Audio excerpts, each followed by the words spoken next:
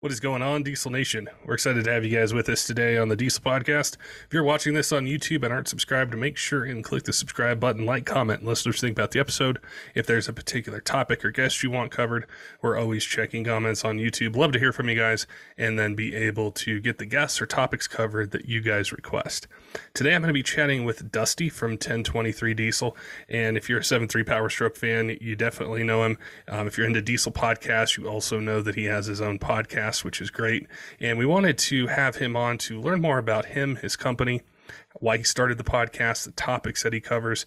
So it's going to be a great conversation. I know a lot of times the perception can be that different podcasts don't like each other or something like that. But Dusty has an awesome show. We've been following it for a long time and wanted to be able to introduce him to you guys. If you haven't heard his show, heard his opinions on trucks and builds and things like that, we wanted to make sure that you took advantage of the knowledge and the expertise he has. So it's going to be a great chat. Before we get to it, though, I want to give a shout out to Kershaw Knives. They've got a really cool discount code for you guys. It's 20% off site-wide, and it's just for Diesel podcast listeners. So use code 20diesel at kershaw.kaiusa.com. Great way to save some money on some really cool gear. They've got a ton of new models for 2023, and they're designed to meet any budget. So if you need something just to throw, in a toolbox, in, the truck, used for EDC, something like that, you don't want something to break the bank, they've got a ton of different options for you. The Duralock models are new. I've got my hands on a few of them. I ordered, I think, 3, and I've been rotating them out, as an EDC knife. The opening mechanism is sweet, and the different types of handle materials they have, and it uses D2 steel for the blade, which is really cool. So definitely head on over, check them out if you're in the market, and use code 20diesel to save some money. All right, let's get to today's podcast with Dusty from 1023 Diesel, talking about him, his shop, and his podcast, learning more about what he does, his goals with podcasting, what he thinks of diesel performance, and a ton of other really cool topics. Dusty, welcome to the Diesel Podcast. I'm really excited to chat with you today for a number of different reasons. One is you guys do a ton with diesels. I've been following you guys for a while. Then also you're a podcast host, so we have like this kind of bond across the podcast airwaves that'll be really cool to chat with you, learn more about your business, and some really interesting topics that we're going to cover. So welcome to the Diesel Podcast. Yeah, thank you. We both have no idea what we're doing. It's perfect. We're just going to wing it. Yeah. See what happens. While I'm familiar with you, and I know a lot of your fans are, some of our listeners might not. They might not have heard about 1023 Diesel, yourself, your podcast. Tell me a bit about your background in diesel, the shop, and then I want to ask you about the podcast, like where that idea came from and just what your thoughts are with podcasting about diesel. Yeah, so my background, in 2017, we started 1023 Diesel, and it started as I live in Alaska, and I was selling Ford parts. Nobody up here sold like OEM Ford parts, and it was a big problem for me because I drove a Ford and I really wanted them. And so I started just buying, we'll call it bulk, five or six of these sensors or harnesses or whatever, and keeping them in a spare bedroom. And then I've had a tendency my whole life to dig way too far into everything that seems interesting and just like go weeks, where I'm barely eating because I'm so interested in it. And so it became, 7.3s, 7.3 parts. And then it's like, man, I'm just really not happy with the tuning I'm getting. So then it was tuning. It's like, I'm going to dig into tuning and learn how to do this. And in that time, I guess that would have been around 2015 or 2016. In that time, I met who's now my business partner, Robert, and he was working in Prudhoe Bay as a mechanic for BP. And when he was off rotation, he'd work 2 weeks on, 2 weeks off. We both did. He was working out of his garage fixing trucks.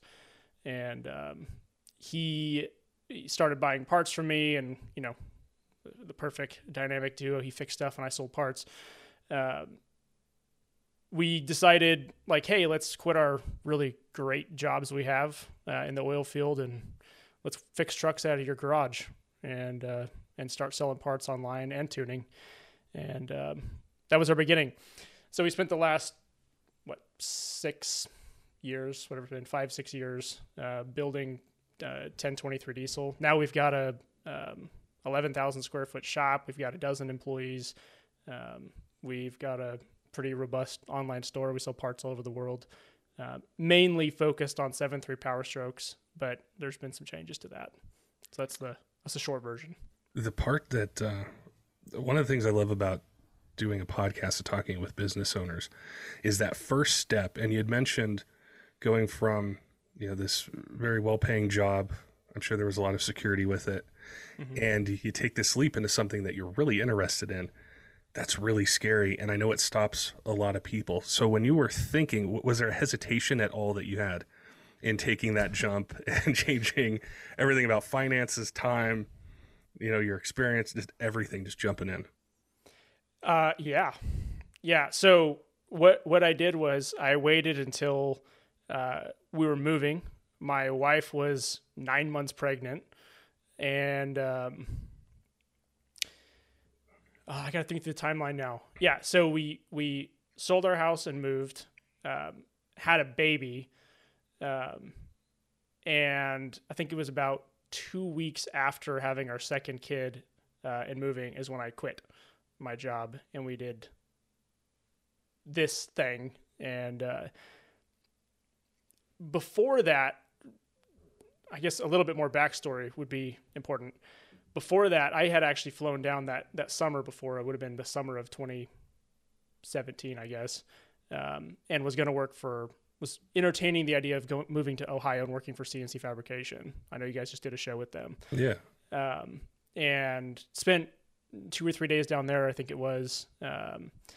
And we were fairly set on like selling our house and moving to Ohio. But being that we already had one kid and we had another one on the way, all of our families up here, it wasn't going to work. Like, it just was too hard to leave Alaska. And so at that point, I was already selling tuning. I was already selling parts. And I had a high interest in being in the automotive world.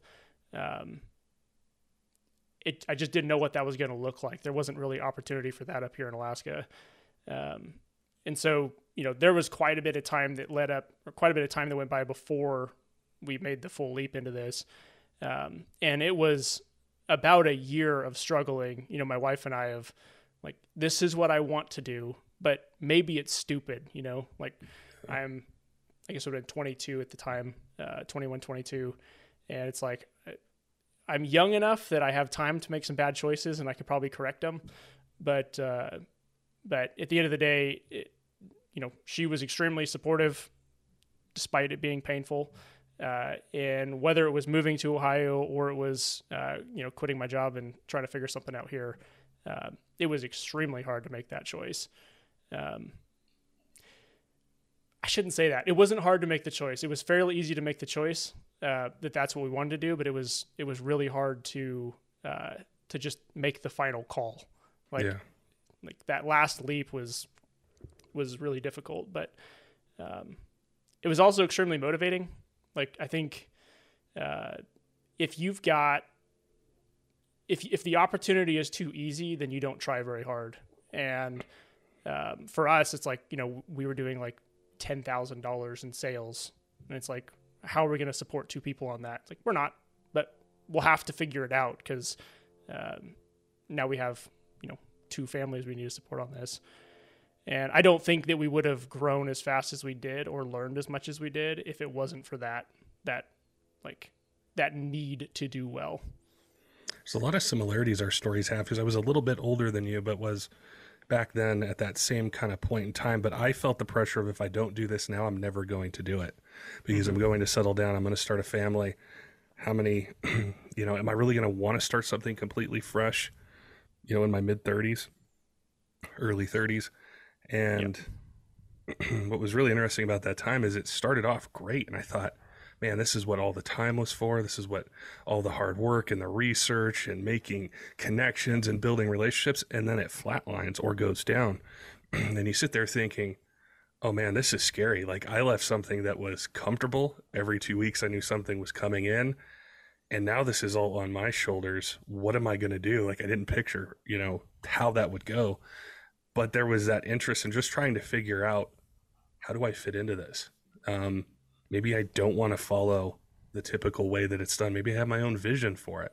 So I think that's a really fascinating side. And why I always love to ask that question of kind of the start and journey of diesel is we can humanize the brand. We can humanize the logo that we might not get when we see it on social media. If we stop at the shop or if I call in, I might not know what you went through to get there.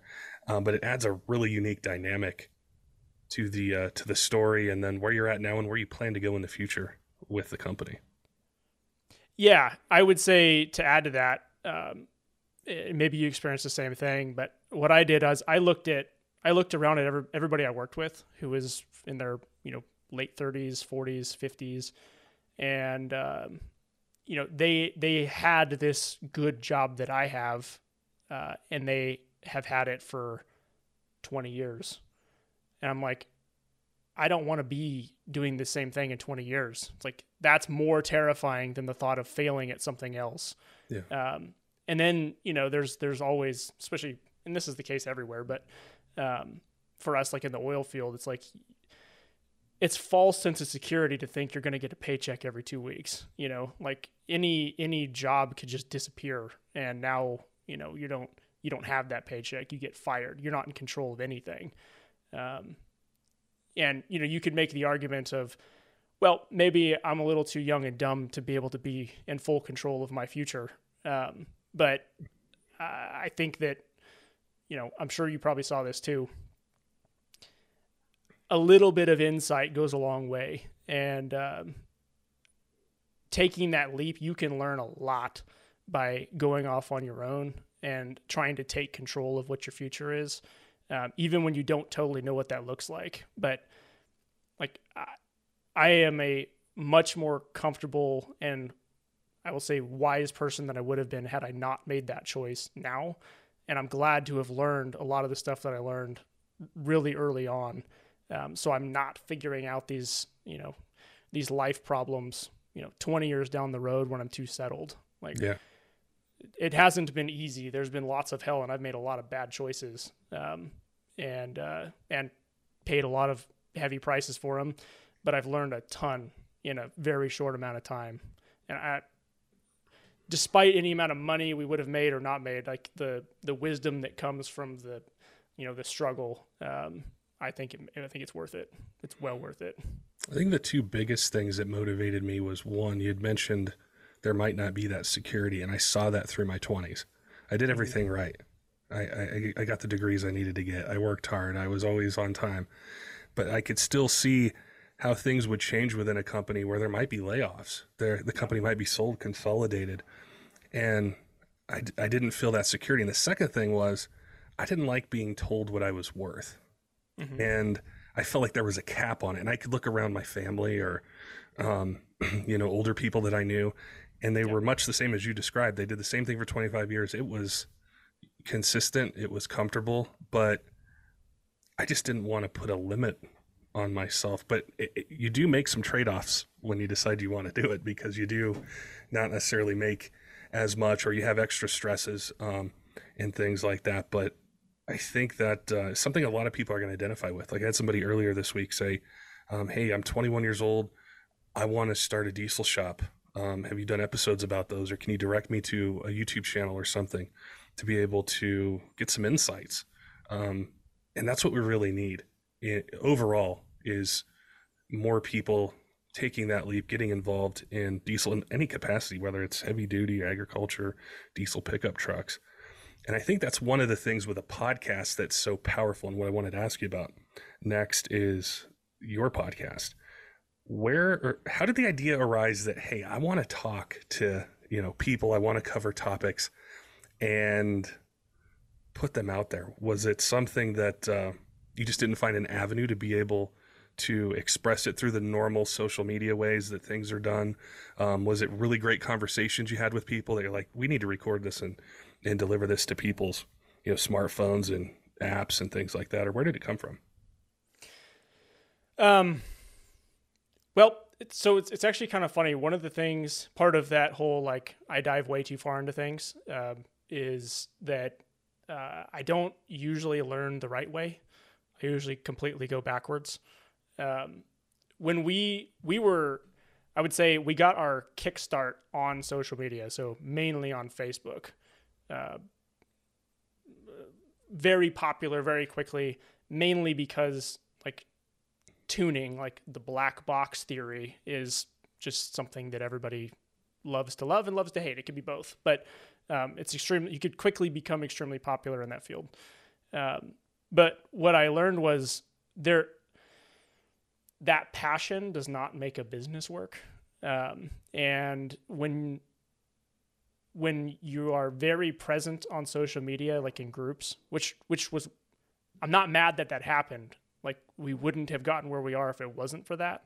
But it became pretty obvious that we were spending way too much time trying to please people in a way that was impossible to maintain. And being present constantly meant that I had to be present constantly, and I couldn't focus on all the work that has to happen in the background. And getting better at what we do. Like,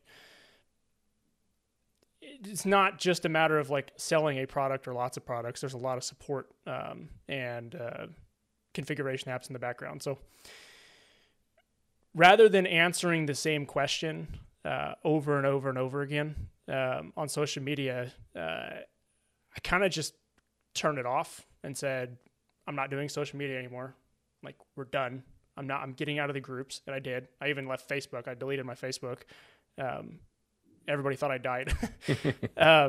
And I was like, I'm just going to do production instead. I'm going to say what I think needs to be said in a way that it's we can reference it and have a conversation around it rather than just repeating the same information. Because like, it's kind of crazy if you look at the forums and then Facebook, so any form of media where people can communicate in text, it's extremely repetitive. And the same questions and answers have been happening for like 20 years around 7.3s. I'm like, it seems strange to me that we're still doing it the same way. Like, it's fine to have those conversations, but like, it should be possible to search these topics and find the answers like from some personality. I didn't think I should be the personality for it. I'm like, I don't, like, I'm extremely introverted. I don't like talking to people. But that's something that can be learned. That I think the information is the part that should be available. And so I was like, we're going to go in on producing the media, the podcast, videos, whatever, learn how to do that, and share information that way rather than just in text saying the same thing repeatedly. That was the reason for the beginning of it. And it turns out that people actually like that. So yeah, it's there's another similarity there is I'm extremely introverted, and I've had to learn, before I ever did a podcast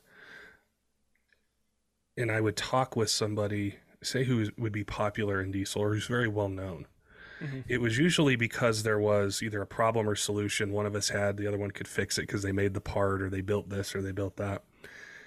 And I think back to the first handful I did, I was super nervous. I'm like, how am I going to keep the conversation going? What if I, reach a spot where I don't know the question to ask? I've idolized this person forever. What can I really ask him that, people are going to find interesting? But you do learn how to do it. And ours started really kind of the same way, as wanting to be able to share information that we would only hear, or I would only hear in a conversation after a dyno event or a competition. Mm-hmm. Or something like that, where I'm like, people need to hear this. They need to hear how this person builds injectors, how this person builds a transmission or a turbo that they won't get at an event. We've all been fans. I've gone up to booths before, way before I was in this, and I want to ask somebody a bunch of questions. They don't have enough time to do that. Yep. Well, how can we do that? How can we deliver it in something other than text? So it's really cool how it started for you guys, and then some similarities that we saw on our end. Yeah, and the thing is too, I think there's certainly a lot to production that it can be better. You can make it more engaging or whatever. But also, the fear doesn't necessarily go away of having a good conversation. I don't know how to master that. I certainly haven't mastered it. I don't know why. We can talk perfectly fine, but I still get nervous sitting here talking to you. And I've done many, many, many hours of sitting in front of a camera. Yeah. But I agree that getting to have those conversations, I think getting to hear the passion too, like I'm sure similar to you, I'm never going to be like the engineer who makes something incredible. Like maybe you are. I shouldn't put that on you. No, I'm not. That's just not me, you know? Like I don't have that talent. I love talking to people who do that though. Like a couple shows I would love to have, and a couple engineers, like drivetrain engineers and stuff that are not able to because of their careers, talk about what they do. It's like I want to know, like, how do you plan for life cycles when you're designing, you know, a gear set? You know, like that's the stuff, like, to me, it's really interesting. Maybe I'm just weird, but like, I know that I'm not smart enough to be the one who goes and actually does that, but I would love to talk to people who do. And I think that it's great what you're doing. So, well, it's one of the really interesting things. Sometimes people will think that because you host a podcast, you don't talk to other podcast hosts. There's like this unwritten rivalry where you just hate the other person. Exactly. But it's not like that, because they're all different. Like what you cover on yours is different than what I will have on with a guest, or the questions, because our backgrounds are different, our interests are different. Mm-hmm. So we can take the same component of a truck and we will have two entirely different podcasts about it, because, you know, you're focused on, you know, set of interests or set of things that really appeal to you and, you know, your audience is going to appeal to. And, you know, like the way we started this one, I'm like, how did you start 1023 Diesel? What was it like? What was the process like?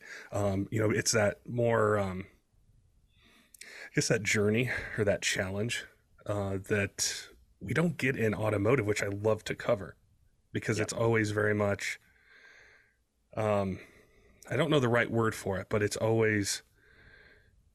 built on or shown on results. It's, you know, an appearance, and it's really tough to be able to get answers of struggle and challenges. And, you know, somehow I've been able to pull out some of the stories from some of the guests, but that's what I love. So it's really kind of interesting, because, like I said, I've heard more than a few times, oh, podcast hosts don't talk to each other. Two different shows that hate each other. It's like 4 GM Ram stuff, you know? Yeah, I go to bed every night just thinking, damn you, Patrick. Now I have watched and listened to your podcast before, and I can tell you this, honestly, what I would listen for is the details you described. I don't own a 7.3. I've never owned a 7.3. I don't know if I ever would. Not because I have anything against them. I just don't know if I ever would. I got lots against them, but but I would tune in and listen because I could learn something from it. Mm-hmm.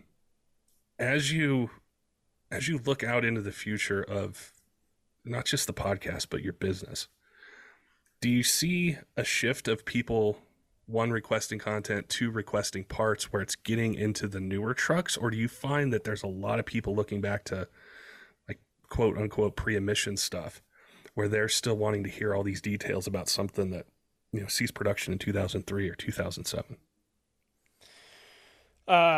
Yeah, I wish I could answer that question. What I do know is that I kind of assumed that these trucks were going to just die and people would stop caring about them, but they don't. And the conversation can go both ways. We've had lots of conversations with people that are like, yeah, I tow a 40-foot toy hauler and I want to build my 7.3 to tow it well. It's like, you can't. Like, if you want a good experience, you're going to have to buy a new truck. And lots of people go that way and they're very happy with it. And there's also lots of people that move away from a $100,000 F450 to a, I guess now it's a $25,000 7.3. And they plan on maintaining it for a long time. Now, I don't get to have conversations with people over long periods of time to know if they actually keep them or not. But there are certainly lots of people that want to maintain older trucks, mainly just for the cost. Now, a lot of people say it's because of emissions, and they don't want to have to deal with emissions problems. Yeah, I'm sure it's harder to get delete parts and tuning and everything now than it was 5 or 6 years ago, but most people will still do that if they think it's reasonable. The thing that I think is kind of missed is lots of people want to have a conversation around emissions and should I delete my truck or not? Or they just want to, but that isn't the whole picture when it comes to automotive. Like, we think that just because 7.3s are, pre-DPF and EGR, that, it's a green light on anything you'd want to do to them. And the sad thing is that isn't how this works. Like, that isn't true. And that's a whole large topic. And I know you've covered it with Stuart before about the EPA and like what regulation looks like. But like your 350-200s, the EPA could very easily say no more. Like they could easily fine a shop for selling them. Like, they are within the bounds of something that could be considered illegal. Like, it's not as simple as just the truck's pre-emissions, we can do whatever we want to it. And I think that this is something that we've tried to press on and get people to see, and honestly have done a pretty bad job of it because our perspective is so different than the people who are buying parts. Is that like your expectations of what this industry should look like are not what it actually looks like. And I've wanted for a long time, what we've tried to do is bridge that gap between what people perceive the industry to be and what's actually going on in the background. Because that struggle is, it's very large, and a lot of companies are, they're fighting like hell to figure out how to continue right now. Because there's not a clear path. And I know for us, like we have dealt with the EPA. We spent 2 years dealing with the EPA on a lot of things, and that, the conclusion of that interaction was we are no longer selling like one of the main products we're known for, which is 7.3 tuning, and that's for 7.3s. Like, this is pre-emissions trucks, and we haven't publicly talked a lot about why, because it's extremely complex and it's a very big legal issue. But I just want to approach it from, I want to be clear and detailed about what the path forward is, not just doomsday. Oh, it's all falling apart, Yeah. So that's kind of been what we've tried to learn how to do with our show. And I think that continuing that conversation with performance and doing it legally I think it's extremely important. That's an exceptional point that you made, because I get so many either requests or things that I'm reading where there's this perception that if it's pre-2007, you can do whatever you want, however you want to do it. And I've had guests on talking about first gens. Why'd they go intercooled? They went intercooled because of emissions. Why did they go to a VP44? Why do the early 0359s and the 04.5 to 07s have different pistons? It's because, and not just that, there's other things to it, but they did have emissions controls on it. But the general public, I think, looks at it like, well, there's no DPF, there's no DEF fluid I have to put in. There may or may not be an EGR. I can do whatever I want to it. And I think where that tends to reach a point is with tuning, which we talked about a little bit before the podcast. And just, I think that's maybe because it's the first real upgrade people do to power. Mm-hmm. It's the most common. It always has been when we're talking electronic, whether it's common rail or like the 6.0s and 7.3s and things like that. It was the first thing people would do. And it's changed vastly from, I think I was joking around earlier. I'm like, I remember the early days, you go on like Cummins Forum and somebody'd have these files that they made and boom, there's your tune. Well, it's not as simple anymore. And I'm not on that side. The only thing I know is what guests tell me. How has that gotten more complex to where the truck owner is listening right now, the guy that's in his truck or he's hot shotting or in his garage, can understand more of the challenges that exist, even pre-07, on the tuning side? Well, it's I don't know. So I can tell you for us, like we're trying to decide, is it worth trying to get an EO number or carb certification for our 7.3 tuning? For us, it was the tuning itself was never, we didn't make most of our money from tuning. Most of our money came from part sales and repair in our shop. But it made us, it was something that we could offer that was an edge. We could say, like, when you buy parts from us, we'll include tuning or something like that. And so it's a major hit to not sell it. But the process for getting a certification it's not simple, and it's not clearly defined. Like, we have asked the EPA, what do we do to be compliant? Like, what steps does the EPA recommend? How do we get a certification? How do we get an EO number? Like, where does this happen? What is the path for that?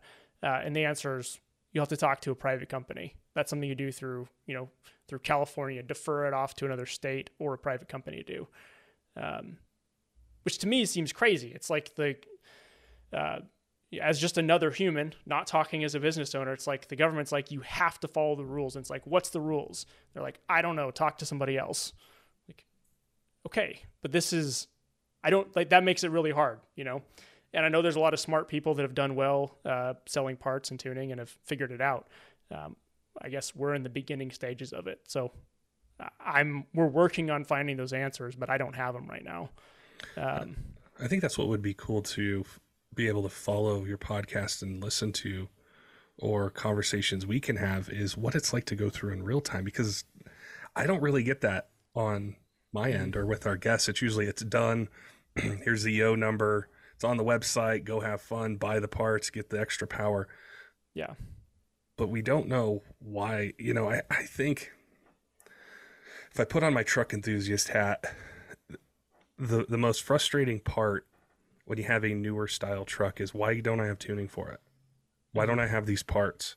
And before, it would seem like, well, it was just a matter of the guy doing testing, putting it on the dyno, having the parts cast or milled or machined, and then they're out there. Well, now you have this whole other process of, it has to be 49 or 50 state, quote, legal or tested or backed up, where that does add to the delay of what's out there. Yeah, it does. And, a lot of people will, at least I see in the enthusiast world, and like, listen, I get all sides of it. I get the guys who just want to race, and I get the guys that want to play. And I guess I can't see the guys that just want to blow smoke everywhere. I don't really understand that one. But I get the enthusiast, Dukes of Hazzard side of the automotive world. But I kind of got like thrusted into the, what's the actual like marketing and product side of the world? And that's where you just kind of go, it's like a slap in the face every morning when you wake up, because it's like, this is not what I thought it was. I see a lot of people that'll hate on, companies like Banks or ATS or, Edge, or any of the companies that just produce a good, well-rounded product that doesn't affect the life cycle of the vehicle. And it's like, you got to look at, this is something we've pushed on really hard. It's very easy to make your truck worse than it used to be by trying to achieve performance, let's say. And a lot of people go the route of, too large of turbo or injectors or whatever, wanting to be an enthusiast. But the problem is, and we've gotten to see this from the support side, the problem is when you decide to put a bigger set of injectors and turbo and injection pump and all this stuff on your truck, or a modified transmission, that modified transmission is going to shift different now, and while you could maybe get tuning that's going to make it shift better or more like what you want, it isn't going to be the truck it used to be. And without the tools and knowledge, like, you're taking on a lot of responsibility when you modify something that was engineered to be exactly what it was from the factory, without a whole lot of care in what you're installing, and no way of diagnosing what is wrong with it when it doesn't run the way you thought it should. Or even if it's like, maybe the way that it is running after you install the parts is as good as it can with the parts you installed, but it isn't what you wanted. And I am so interested in the enthusiast wanting to be part of that and install those parts, I think that's great. But I do think that there needs to be a lot better understanding of like, what are you getting yourself into before you make those choices. And we've gotten a lot of like pushback, people thinking like I'm anti-performance or whatever because of saying that. But I'm not. I just also get to see so many people that have like, they ruined their truck and they don't know how to fix it.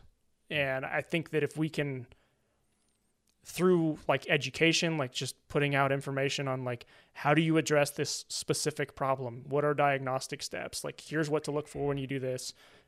Here's what to expect. Like, the truck is probably going to idle. It's going to smoke more at high altitude when you put bigger injectors in it when it's cold, like it's going to, like, these are things that can happen, and if you have, like, why is it important to check compression before you put $10,000 into a, external parts of your engine? Like, I guess probably going to get flamed for saying this too, but I think the barrier to entry is just too low in some ways for the enthusiast, like, parts market, in that it's too easy to make a big mistake. Not that I wish that, regulation should stop people from making the choices they want to make, but I do think that education can fill that gap. That's probably a better way to put it. That's another really excellent point, because I was thinking of personal examples in my own experience. I had a friend that had it's a 2003 5.9, and it was a truck he would drive around. He used it for his business. And he goes, well, I kind of want more power out of it. Where should I get it to? And I go, well, probably like 550, 600 is probably going to be the most you want. It's still going to have some of the reliability. It's not going to be a smoke show. No, I want 1,000 horse. I'm like, you don't want 1,000 horse. You don't want to daily drive that. You don't want to start it when it's 5 degrees outside. You don't want all the supporting things. Did they listen to me? No. Yeah. So they spent the money, and it pretty much sits, and they bought another, like a newer truck to drive around that had all the things in it. And that's fine. If people want to play truck, then that's go for it, But I think I don't think it's being anti-performance. It's just like, you see it a ton, that people probably come to you. They did a whole bunch of things to their truck. They're not happy with it. And now they want to get either back to the reliability or the mileage or whatever it might be that they want out of that truck. Yeah. And then I'll get these, sometimes, like, I really feel bad when I read these emails or these messages of these guys that have spent or gone down this road, and they have this beautiful truck and they're just unhappy with it. It's not what they want. Happens a lot. Like, you spent $20,000-$30,000 on this. Like, let me do a podcast about it. Because if I can help somebody out there to stop and say, hey, maybe I don't want to go this route. Maybe I do want to see what a 1,200 horsepower 5.9 common rail is like every day. Maybe I do want to understand all these things before I jump into it, because it creates a situation where you ruin owning a diesel for yourself or somebody else, because you have such a nightmare that's so expensive that you're like, I'm just going to sell it and I'm just going to go get a gas truck. I'm never going to get another one again. Well, we just lost an enthusiast. We just lost somebody who would buy the tuning, the parts, would listen to the podcast, would follow a page on social media, that would go to an event, that would go to races. They're not going to do it now because the experience was so bad. Yeah. Yeah. And that's a shame to see. I really want this this industry to continue. Right now, I don't own a truck. I don't have time. I don't have a need for one. And I spend, 16 hours a day working. Like, I don't haul anything. I don't go camping. Like, I just work. That's all I do. And I help other people. Like, they get to spend money on trucks. But I don't want it to stop. I really enjoy, when probably my favorite thing. One of the things we do is we do build plans. That's another thing we kind of launched alongside leaving social media, was like, if I can't get the right information in front of people before they make a choice, like on my website, right? And they don't listen to our podcast, or they don't hear the right thing before they make the choice. Like, the best I can do is just set aside a scheduled time to talk about your build before you do it. Like, we can go top to bottom, spend 30, 40 minutes doing it. And we can come up with a plan. And based on experience from working with thousands of other people who wanted to do that same thing, we could hopefully get the right list of parts together that will avoid the most amount of problems and get you as close as you want to what it is you think, as close as possible to what it is you think you want. Like that's, so we do build plans where you can schedule a time, you can have a conversation about it. And those have been, to the business owners, those have been extremely good for us. And it's been extremely good for our customers because, most of the time you can walk away from those conversations if you make a plan ahead of time with the end user being extremely thankful that like they have a massive amount more knowledge now about what they're doing. And as the business owner, you get to walk away with someone who's going to be loyal to your company because you just took the time to walk through the whole process and explain it to them. So I would encourage a lot of people to do that. That's one of the few things we've done that's worked really well. What would you say with a build plan? I'm sure there's more than one thing, but what would you say is the biggest mistake that people make when they do a build, or if they don't do a plan? Like, what's the one thing to avoid? I'm sure it would even be regardless of what truck you have, but just one thing that they need to avoid doing to avoid a costly mistake. Injector size. So what I would lay out is, if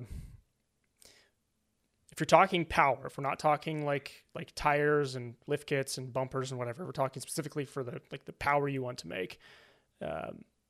Injectors is probably the first thing you decide on, and you can't decide on injectors until you know how much power you want to make.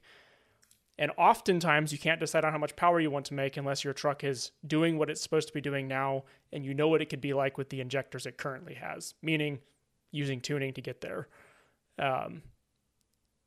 Once you know what injectors are going to be reasonable for the way that you want the truck to run, everything else kind of has to be chosen after that.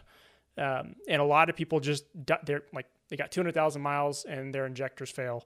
And they'll just buy a big set, planning that maybe someday down the road they'll want to do a bigger build.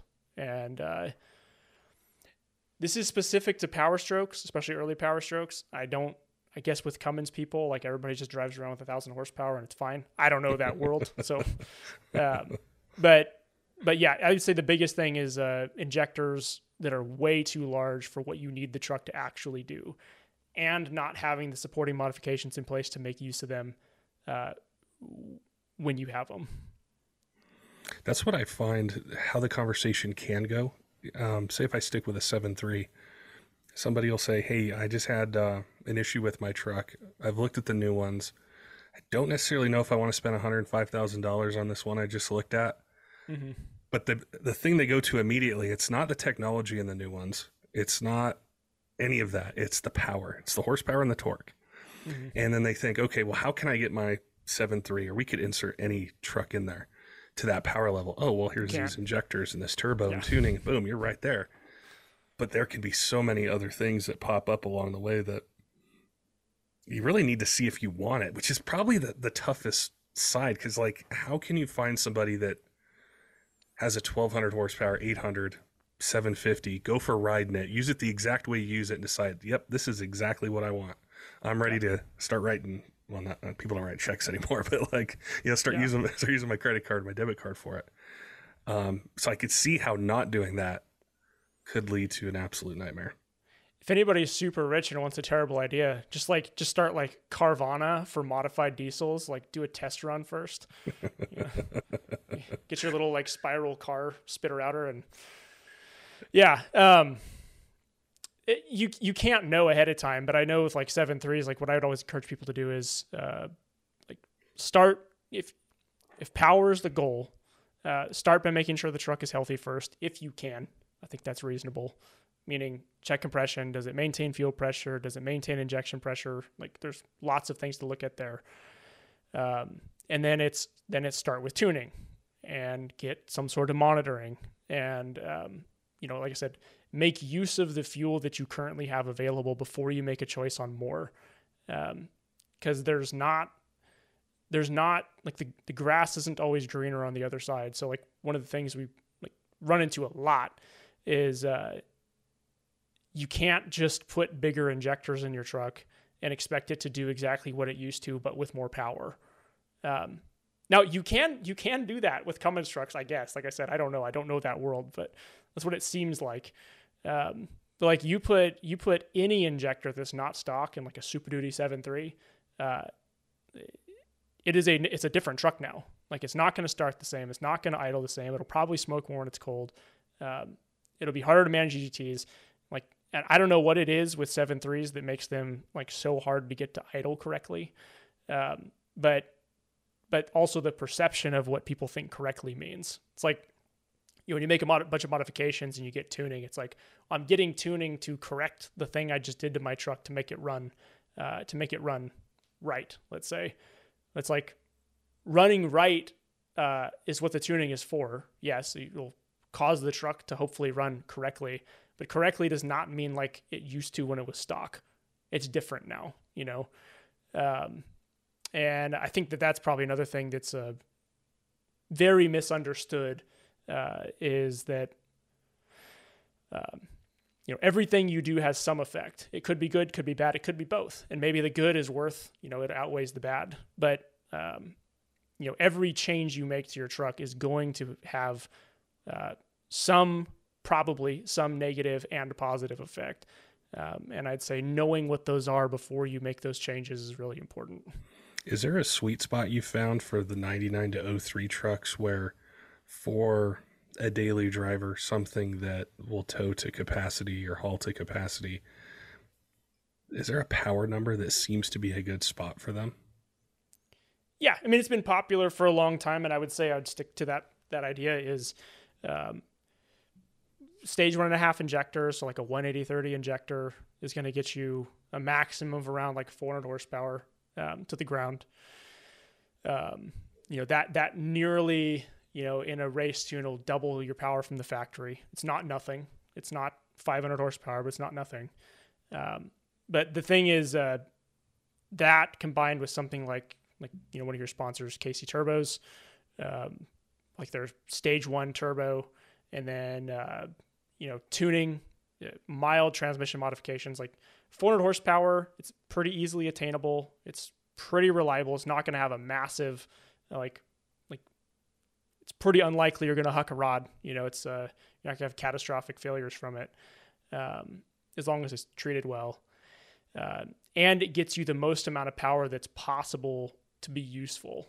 And I think that's another thing that's that kind of gets overlooked some, is like there's only so much power you can make with any vehicle that's actually going to be useful for what you're doing. Yeah. And with 7.3s, it's somewhere in like the 300 to 350-ish horsepower range is about as much as we can make that you can like keep the truck cool, so as long as we can hit that target, when it comes to something that's going to be working, I'd say that's a pretty good place to stop, unless you really like you hate your money and like tinkering. So. I think usable power is a really good point that you made, because regardless of whether it's 500 horsepower or 1200 or 1500, there's only so much on a road that you're going to be able to use safely. And it's really trying to line up your power goal with how you use the truck, which will vary from owner to owner and what our goals are. But that's one of the most common questions that we'll get is, what power level is good for my particular truck. And like I said, with 7.3s, I've been around them a little bit, but I never owned one. I never tuned one. I never did anything besides ride in one or maybe drive it a few times. Yeah. And for me, for getting point A to B or hauling something, it was fine. It might not have had the, easy 800 horsepower Cummins recipe or Duramax recipe, but that's not what it was used for.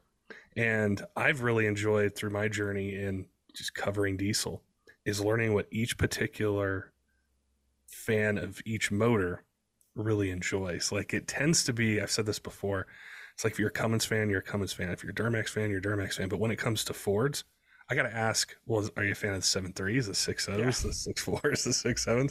Because it's very specific to each one, and they have sort of different goals that, that are in mind. Not that a 7.3 can't make a ton of power. I know they can, and people have done it, but it tends to be a different set of goals. So I think that'll definitely definitely help people. Now, for those of our listeners, like, man, I got a 7.3, or I want to hear more of Dusty's build plans and things like that. Where can people find your podcast, find you on social media, and check out what you guys have and some of the content you guys are producing? Yeah, we're just 1023 Diesel. It's 1023 Diesel on YouTube, on Facebook, on Instagram. You can follow my personal Facebook. It's just Dustin Hogate, but I don't post much there unless you're into political things. You can follow me. And then our podcast is the 1023 Diesel Shop Talk podcast. Very cool. It was awesome to connect with you. I've enjoyed chatting with you, not just on the podcast, but beforehand, and just sharing our thoughts on the diesel industry, the community, trucks, the future of it, our own interests within it.